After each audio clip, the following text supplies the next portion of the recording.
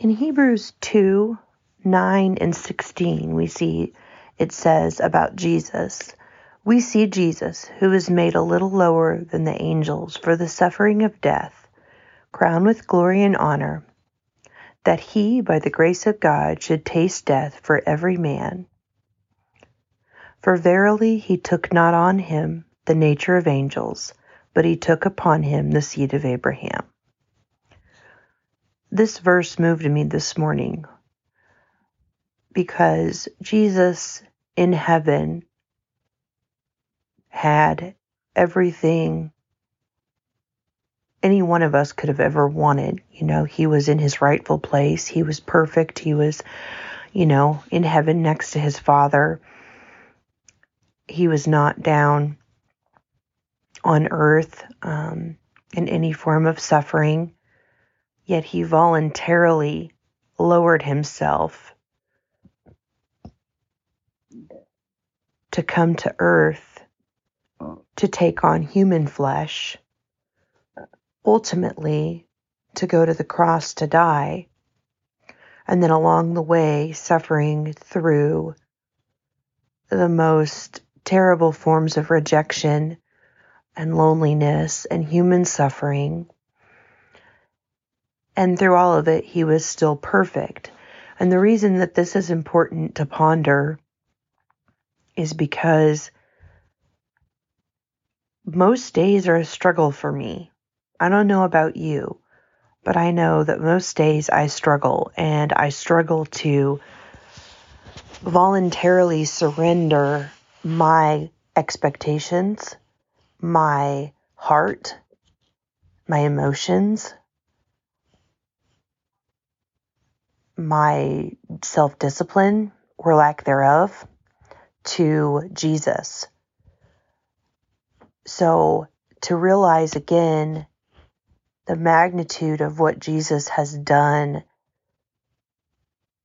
through his leaving heaven, through his voluntarily surrendering of his position and his place out of a love for the Father, that really impacted me this morning and gave me a sense of importance and of this choice that I have to make today and every day, and not just once a day, but this whole moment by moment thing. Because if you are someone like me that finds most days to be a struggle, then this can encourage you, because we see in Scripture that the Lord has made several assurances to us of his grace being given to us, of him coming alongside of us, of his grace being given, and that it's sufficient, that we have been given all that we need for life and godliness, that we will never be left alone or forsaken.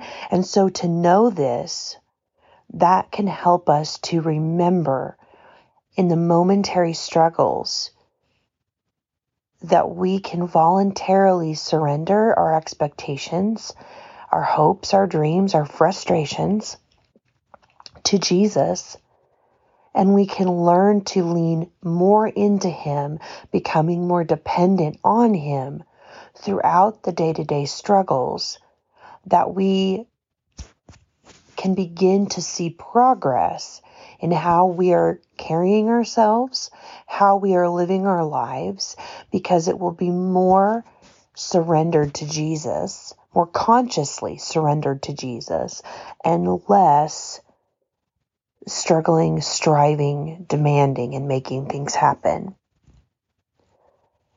If Jesus can voluntarily lower himself from heaven to come and suffer as a human on behalf of all of us, but there's so much more there too. It's a personal level. He came to suffer for you and for me personally. And if we were the only sinners that would have existed, he would have done it still. And so I then can, from my place of abundance and my place of being given so much through Christ, can begin to momentarily, moment by moment throughout my day, choose to consciously surrender my life back to Him. And when I surrender, I want to ask these questions. Lord, help me to see you in this. Help me to know what you want for me to get out of this season or this moment of surrender. What do you want to teach me? So help me to see. What do you want to show me? And then what do you want me to do with that information? What you've shown me. Those are important questions to ask.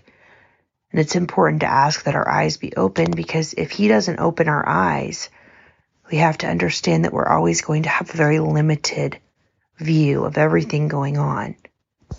And part of surrender is surrendering to the fact that we serve a God that's outside of time and space. And so there is more there than what we can see. It's surrendering to the fact that there is more there. And that even if it hurts or even if it's painful, we are trusting that there is a good God that's working outside of what we can see to bring about our best for His glory. I hope this encouraged you today. Be sure to share the Weeds, Seeds, and Beautiful Things podcast with your family and friends, and head over to the website at www.weedseedsbeautifulthings.com to read the blog, listen to the podcast, and buy cool merch. You can buy shirts. There's some postcards and some posters over there on the website page that has some amazing art that I've designed. And a lot of it has to do with the podcast, but then there's also just art that is very inspirational. So be sure to go check it out and share it with your family and friends. And thank you for listening. I'll see you next time.